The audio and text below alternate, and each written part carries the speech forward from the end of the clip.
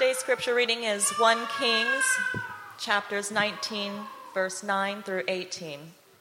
There he went into a cave and spent the night.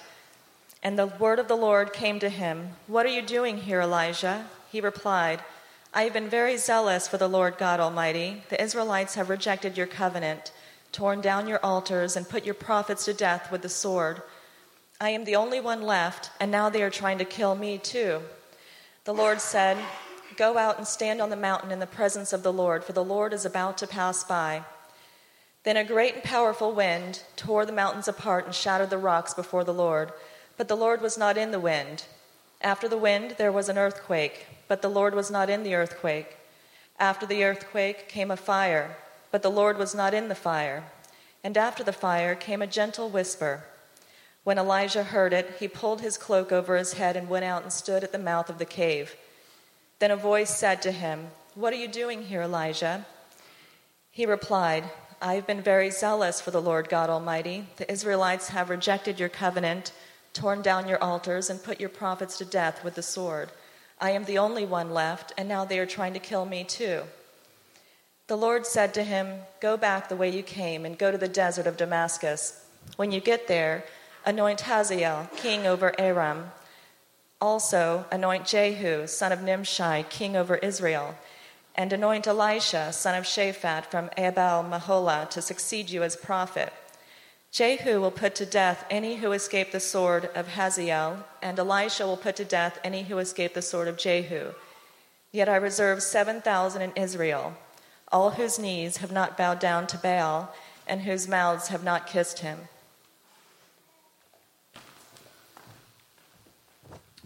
Check. Hey, good morning. Everybody good? Okay. We're obviously not doing Matthew today. Obviously. If you're new here, my name's Tommy. I'm the pastor here. However, I'm not teaching today. We're doing something different today. I've been guest lecturing here and there for Professor Aaron Ross, and he is going to come and guest lecture here for you guys today. He's assistant professor of theology at Southeastern University, and we've been talking. He's got some stuff he wants to talk about, and I was like, I think this would be a good week to do it. And so he's here today. Smart guy, a lot smarter than I am, a lot higher education than I have, and I'm ready to learn. And so I hope you are. And so Doctor soon, right?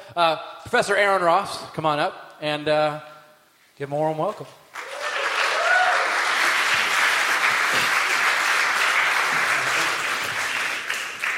I also don't think I'm smarter than Tommy. I'm pretty sure he's smarter than me, which is why I love coming here, because I get to learn every week. So I'm happy to be here. I've been coming to Watermark for a few months now. I had some friends when I was in college that were like, "Oh, you need to go check out Watermark." And I was like, "Okay, great, it's in Tampa, that's a drive." Since I live in Lakeland, and one day I just said, you know what, I'm going to do it. I'm going to come out here, and I fell in love with it. So I love being here. If you guys can help me out, because I don't preach in churches very often. I mean, I do probably like a handful of times throughout the year. I'll get invited to preach places, and I'll go. But I'm not the most comfortable in the context of a church where I can't see anybody. Like, you guys are all just kind of not there.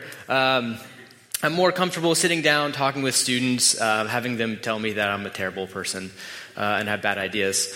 So if you can help me out, the best thing that I can do is if I can have a few of you, especially those in the back, although if you're really bold and you're sitting up front, if you can fall asleep, that'd be great. It'd make me feel really comfortable. If a few of you can sit there on your phone the entire time, great. I'll feel right at home. And then just that kind of devoted few who lean forward and look, they stroke and they're just like, yeah, that's great too. And that'll help me out.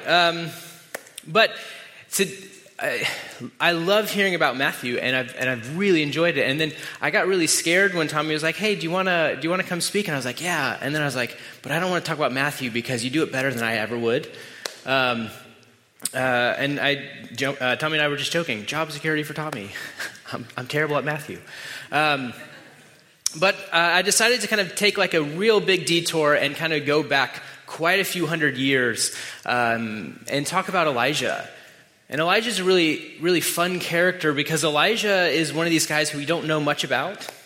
In fact, when you first learn about him in 1 Kings 17, he just kind of like appears, and it's just kind of like, hey, here's Elijah, and he's from the city, Tishba, and no one knows where that city is. No one's ever found any record of it. He's just kind of like surprised, and he just kind of comes up. So we don't even really know where he's from. And his name is really interesting because his name could possibly not even be his real name. Elijah just means, my God is Yahweh. And so some scholars actually think that this is a name given to him because of how much he pronounces Yahweh in a time in which no one else was pronouncing Yahweh. And so some people just call him Elijah as my God is Yahweh, and they see him this way. But Elijah has a really interesting story, and sometimes we miss what really happens, especially in the passage that we're going to be going over today. We miss some real deep intricacies of this kind of conversation and dialogue between Elijah and God. And I think some of these things are really important for us today in a time period in which we're going through things similar to what Elijah is going through. A lot of times we can feel isolated and alone the way that we feel connected to God, or the way that we feel like we're kind of working with God. And so this is a great passage to kind of deal with. And so to talk a little bit about who Elijah was, because I like to go through this, when I teach my students how to understand the Bible and read through it, I'm always like, well, you need to know the characters. They never believe me, so I'm going to have them listen to the podcast. We actually do this. So Elijah's story is really interesting, and as we come through Kings, we see a couple different things that happen. He steps on the scene, and he's known as a prophet, and prophets are really enigmatic people in the Old Testament because oftentimes we get this picture of prophets that they're just there to tell the future, that they're going to kind of like sit in a dark room with like crystal balls and tell us something about what's going to happen 2 years from now. And sometimes there is that happening in the Old Testament. Sometimes we have prophets who do kind of give us this foreshadowing of what's going to come in the future. We get a foretaste of the Messiah in Isaiah. We get a couple different passages that talk about what the Messiah is going to look like, what the Messiah is going to do. But for the most part, prophets aren't there to tell the future. For the most part, prophets are actually there. They're sent by God as people to say something is wrong here, and we need to fix it. And this is what Elijah is doing. He's actually coming onto the scene during the time of a king and his wife, Ahab and Jezebel, who are known as some of the most evil kings in the northern kingdom of Israel. And he comes onto the scene, and he's actually trying to proclaim Yahweh in a time when most people had turned to another kind of tribal god called Baal. And so the first thing he does is he kind of gets on the scene and goes, there's not going to be rain for 3 years. It's really, he's really kind of downer guy. Like, hey guys, no rain, sorry. First thing he says to anybody. And then we go through these stories. He actually goes and he spends some time in Sidon, which is not in Israel, and he actually takes care of a lady and her son in Sidon. He has to leave Israel. Like, Israel's doing so bad, he's sent somewhere else. God takes care of him in a ravine, sends him food by birds. He goes and hangs out with this lady at Sidon. He have this like experience where there's enough bread and oil. The entire drought, the lady's son dies, and she's all like, "Why would God kill my son?" Elijah prays for the son. The son comes back to life. We have the next story. The one that a lot of people know about Elijah is this like story where they're on the mountaintop. He's kind of confronting the prophets of Baal and confronting the priest of Baal. And we get this story that they have this kind of like medieval kind of like battle between the two. Like, hey, you pray for Baal and he'll burn up your sacrifice. And I'm going to pray to God and he'll burn up my sacrifice. And whichever dad's the best is going to win, right? Boof, fire. And so we see this, and then after the story is where we actually pick up this story. So after he actually goes through and this kind of crazy thing happens, God kind of accepts the sacrifice of Elijah. They put all the prophets and the priests of Baal to death. Elijah then gets real freaked out because Jezebel, the queen at the time, says in 24 hours, Elijah's dead. Like, I'm going to kill him within the day. She sends out everyone, go find this guy and kill him within the day. And so we pick up the story in Elijah where Elijah is actually, hey, that works. Great. I had no idea how that worked. Tommy was like, you just swipe right. Clearly. So we pick up the story where Ahab is actually on the run, and we also have this kind of moment where he's going to have this dialogue with God. So he's on the run, and he's going down to this place called Mount Horeb, which is in Sinai, and we're going to pick up. It's a very interesting place that he's going to. But the first thing that happens is it says this. It says, and behold, the word of Yahweh came to him. What are you doing here, Elijah? What are you doing? And this is a very interesting phrase because this first part in Hebrew, and behold, the word of Yahweh came to him, is a prophetic phrase. It's as if Elijah is actually ready to hear something that he needs to pronounce to the people. This is how he would have recognized this phrase. And behold, the word of Yahweh came to him. But then all of a sudden it changes, and we get kind of this like dialogue between them. And now he's out. He responds with something very interesting. He says this. He says, I've been very zealous for the Lord God Almighty. What are you doing here, Elijah? And he's like, hey, I'm doing everything you ask, right? Like, you keep asking me to do things, and I keep doing it. And so in so many ways, Elijah's doing these things where he's self-proclaiming. He goes, look, what I'm doing here is that I'm actually following you. This is what I'm doing. But then he goes further, and beyond just saying, hey, how great, kind of like how great I am, like, look at me, God, I'm doing it, I promise. He does the next step, which I think is something that oftentimes we'll do too. He says this, he says, the Israelites have rejected your covenant, torn down your altars, and put your prophets to death with the sword. And in reality, what he's doing is he's condemning others. He says, look how good I am, God, and look how bad all of them are. I'm doing so good, they're all doing terrible. And then he kind of gets a bit angry, but a bit sad, and he says, I'm the only one left, and now they're trying to kill me too. So he goes to this moment of self-proclamation, he condemns others, and then he has a moment of self-pity. Like, God, look at this. Here I am, I'm doing it, no one else is doing it, and now they want to kill me. And this is everything that you've told me to do. I'm following after you.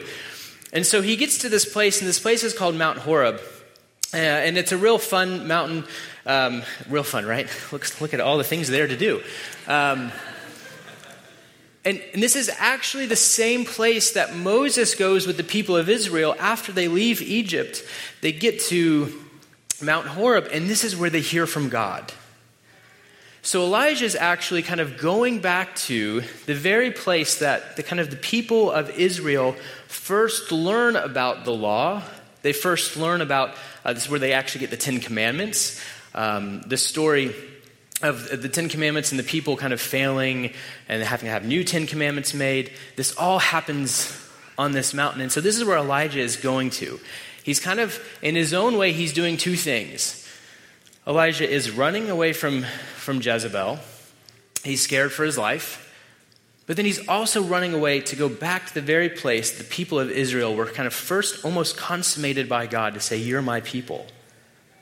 And so he's going here because he's ready to hear from God. He wants to hear from God in this moment that he's having all this hardship. He wants to hear from God here. So this is actually where God speaks to him and asks him that question.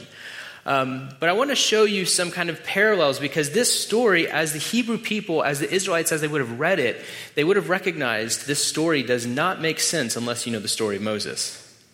You have to know both stories kind of interplaying at the same time to get a sense of what's happening here.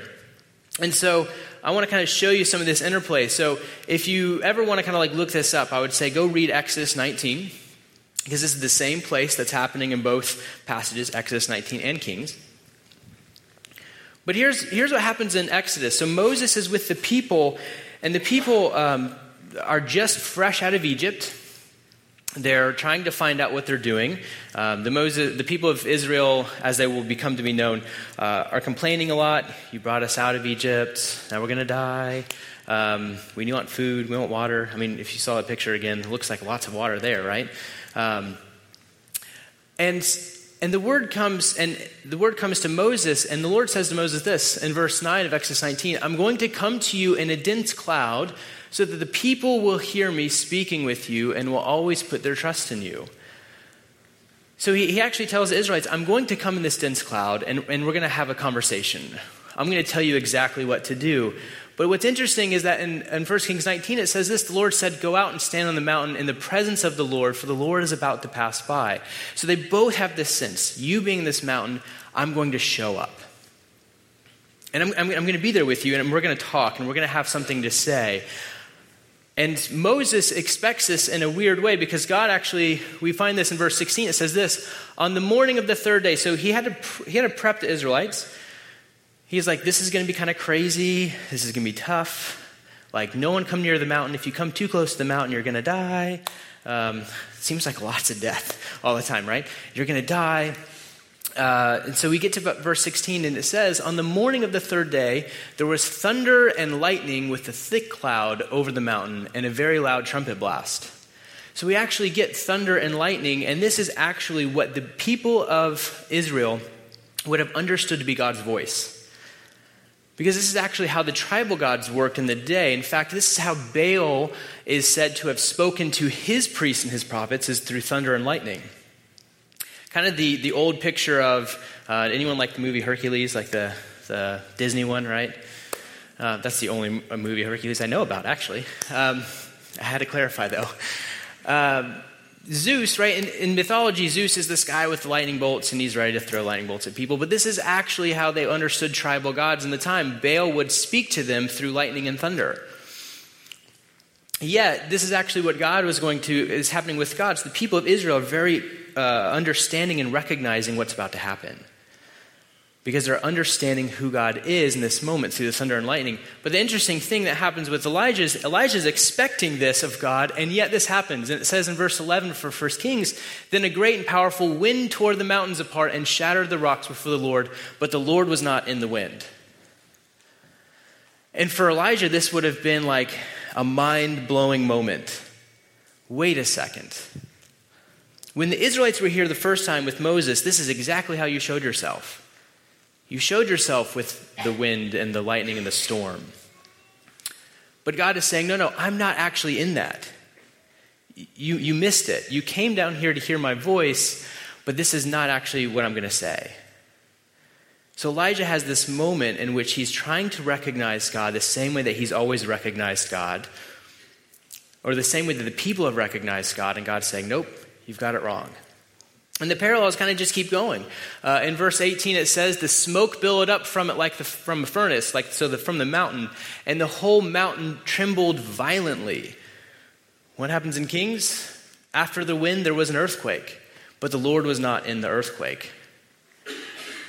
So again, he's looking for this moment of saying, okay, well maybe not the storm, but maybe the earthquake, maybe the mountain's going to shake and God's going to be there. And so God actually causes the very same thing that happened in Exodus to happen with Elijah, and yet he says, I'm not there. This isn't me. Elijah doesn't recognize God in this moment. And you guys don't need to see that one at all. I'm just kidding. I don't know what happened here. I didn't realize I couldn't put things at the bottom of the screen. So verse 18 in Exodus, so if you have your Bible and you want to follow along, but verse 18 says this. It says, Mount Sinai was covered with smoke, and the Lord descended on it in fire. The people understood God to actually come onto the mountain through fire. This was a moment that God was actually there and his presence was made known. So they're understanding God's presence through these kind of natural phenomenon.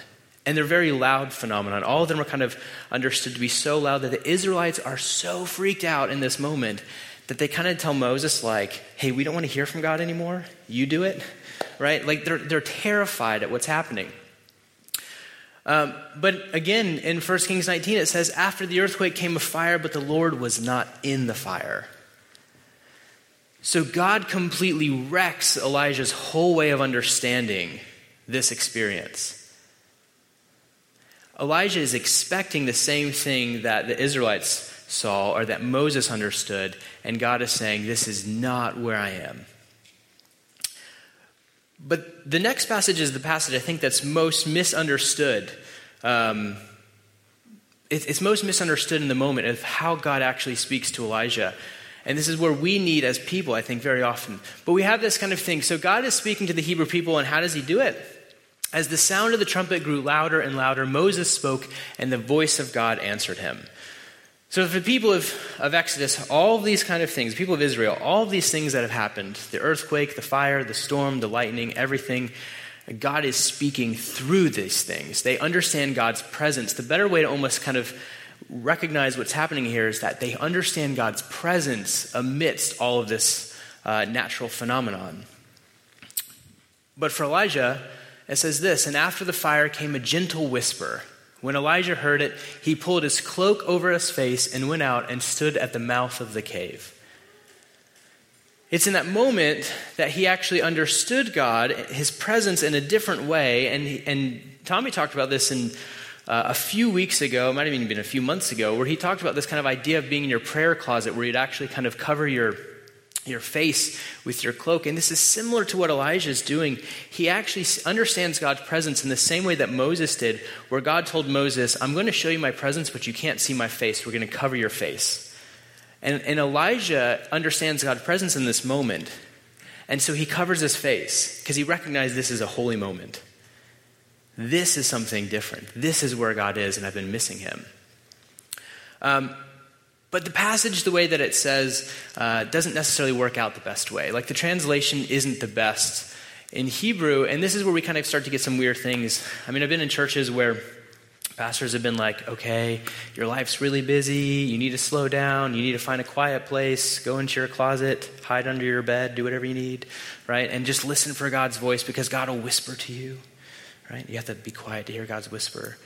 But that's not actually what's in this passage. Now, they might be right that you need to find yourself, and we do need to, as people, quiet ourselves very often to hear what God is saying to us. But that's not what's happening here. And so let me show you what the passage is kind of going through. So verse 12, it says this, and after the fire came a gentle whisper. But in Hebrew, it's going to say something a little bit different. And there are three words that kind of build this moment of gentle whisper. There are three Hebrew words that we kind of phrase together. The first one is kol. And for anyone listening to the podcast, or anyone who does, I'm a Greek scholar. I have Hebrew friends, my Hebrew colleagues, and they told me, like, yeah, you're right. And I'm like, good. So if I mispronounce these, I'm sorry. Cole, and if you disagree with me, I meant to say this too. You can always email me.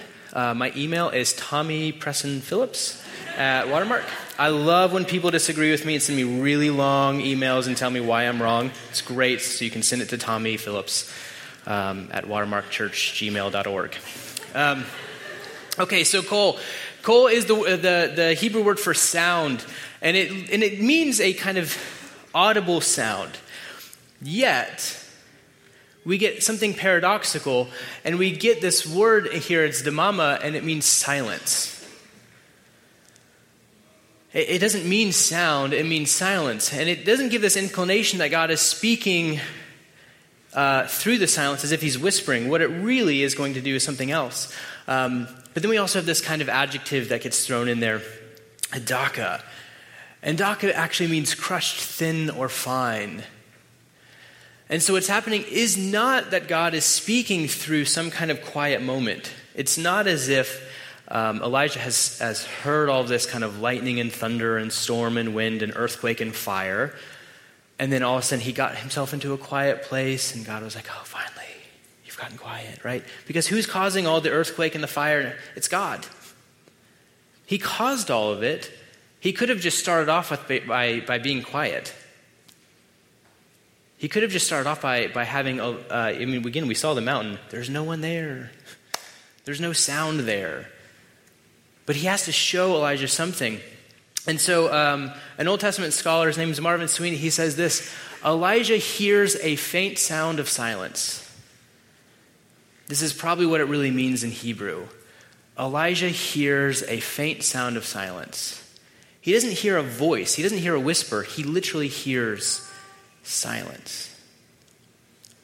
And this is what he recognizes God. It's not the earthquake. It's not even an audible voice. It's not some kind of sound.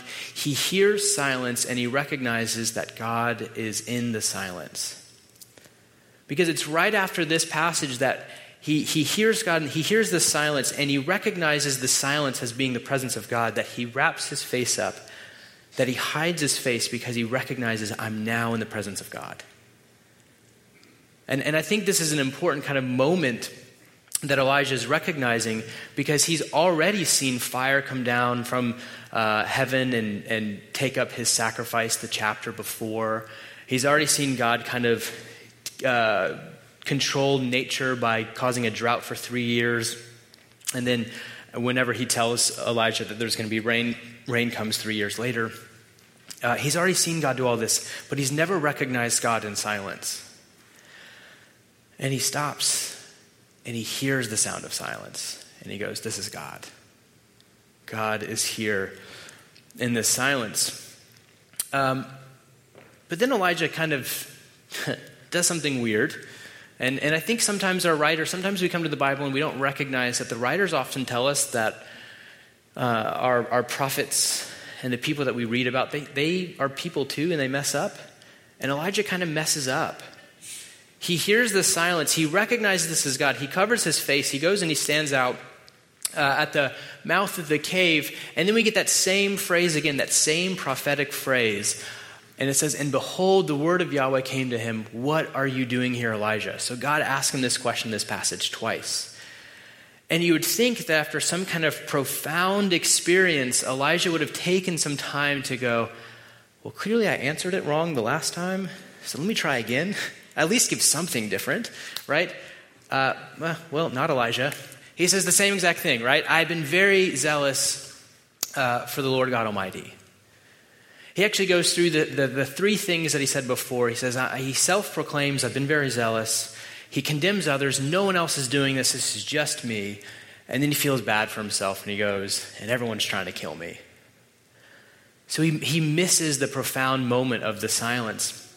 And the thing is, God responds to him and he gives a threefold response back to Elijah. He says three things in response to his thing. So when he says, I've been very zealous, God says in response, when you get there, telling him to go back to the way he came, go back through Damascus and do a couple things. And so he says, when you get there, anoint Hazael king over Aram, also anoint Jehu son of Nimshi over Israel, and anoint Elisha son of Shaphat from Abel, Maholah, to succeed you as prophet. I felt really bad for our reader of scripture, like, hey, here's some names. Good luck. So he says, I've been very zealous for the Lord God Almighty. And then God actually kind of says to him, no, I've got others. You're not the only one. Go anoint these people. Go to these people who they also are zealous for me, and I'm going to use them. Right? In response to Elijah saying, the Israelites have rejected your covenant, torn down your altars, and put your prophets to death with the sword, God goes, no. Yet I reserve 7,000 in Israel, all whose knees have not bowed down to Baal and whose mouths have not kissed him. God kind of goes, you're not the only one, right? And the funny thing is, Elijah already knew he wasn't the only one. In chapter 18, he learns about 400 other prophets that have been hidden in caves and been rescued. And yet he's still saying, I'm the only one. He still is saying, it's just me, God. I'm here. Everyone else is out to get me. It's just me. And yet God says, no, I've got 7,000 more. And then he says, I'm the only one left, and now they're trying to kill me too. And so in response, God gives this very uplifting moment. Jehu will put to death any who escape the sword of Hazael, and Elisha will put to death any who escape the sword of Jehu. And now Elisha, as far as we know, doesn't really ever kill anybody, so something's going on there. But really God's kind of saying to Elijah, like, I've got people here and we're going to get this done. We're going to do it. Unfortunately, as the story of Elijah goes, Elijah fails because he never actually anoints Hazael or Jehu kings over their kingdoms. At least the story never tells us he does. Jehu is actually anointed king. You'll find his anointing happening in 2 Kings, and it's not Elijah who does it, and it's not even Elisha who does it. Elisha sends another prophet to go. Elisha's like, I can't be bothered. You go. And Jehu eventually gets anointed, but we don't have any record of Hazael being anointed. Elijah has this absolutely profound moment with God, and he misses it. And this profound moment comes in a way that Elijah is not ready to hear. It's the faint sound of silence. Understanding God in this paradoxical nature of everything is so loud, and sometimes God is just silent, and this is when God is speaking to us the loudest, through him being silent. And since I'm more of a theologian, I want to bring up one of my favorite dead white guys, St. John on the Cross. I say that because unfortunately in so much of like theology, it's all like dead white guys. Usually with big beards, he kept things clean. Good for you, John. So St. John on the Cross, he's a very interesting guy. And he is a Spanish mystic. He's from the 16th century, so quite a long time after Elijah.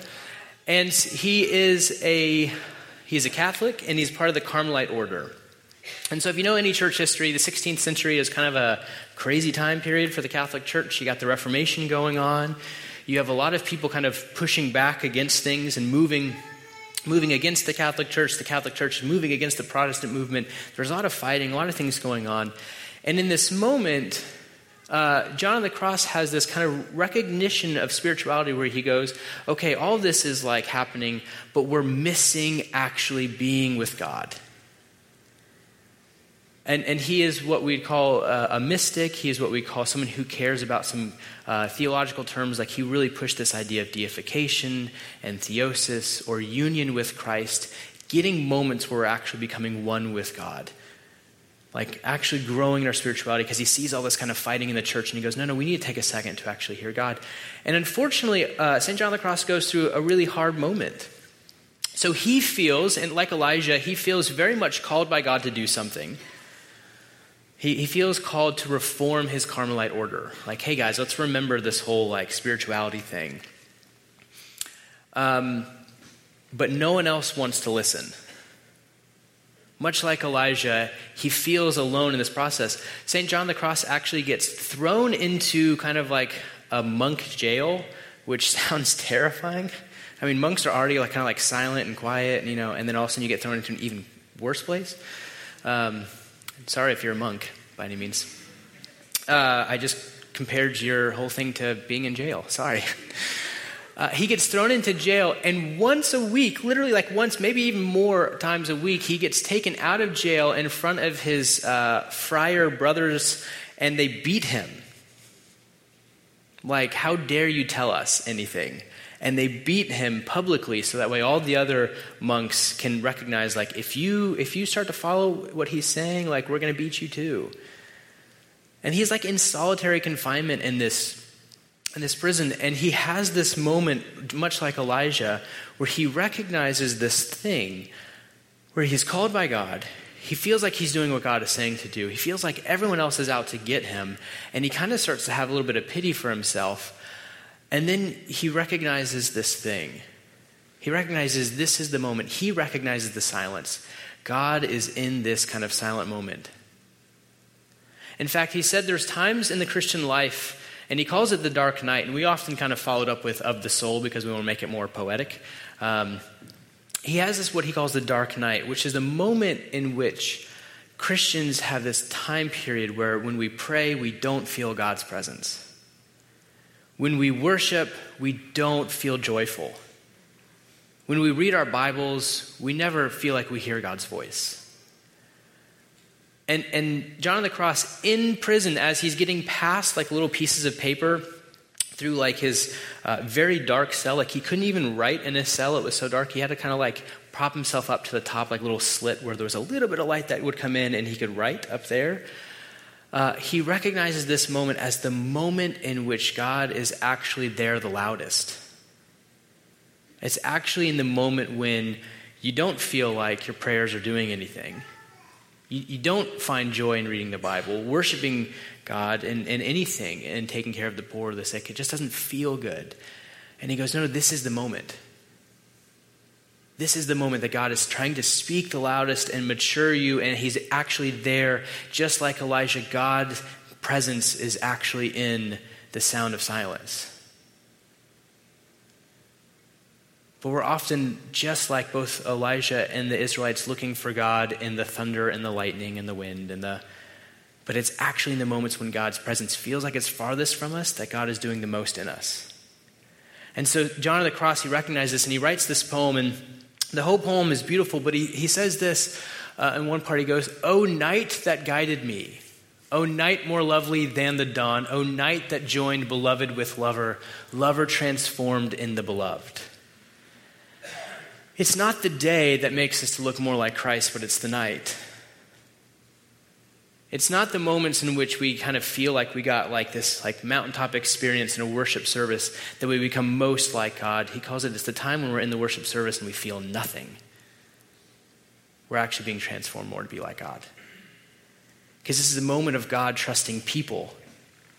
Are you going to still follow me even if my presence doesn't look like the same thing you're used to? Are you still going to listen? Are you still going to actually be with me even if it doesn't feel like I'm with you? Because St. John of the Cross recognized this thing that we as people, we love the feeling. We love feeling good. We love the emotions. I don't get this, but like people are like, I just want to watch a movie and have a good cry. Like, has anyone ever watched that movie or that show like This Is Us? Yeah, I haven't. Because everything I know about that show says this. Everyone who's like, oh, I'm going to go watch This Is Us because I just need to have a good cry. And I'm like, why would I want to watch that? That sounds like a terrible night for me. But we like that emotion. And St. John of the Cross goes, no, God is stripping away the emotions because he wants us to actually understand his presence in a time where there is no emotion.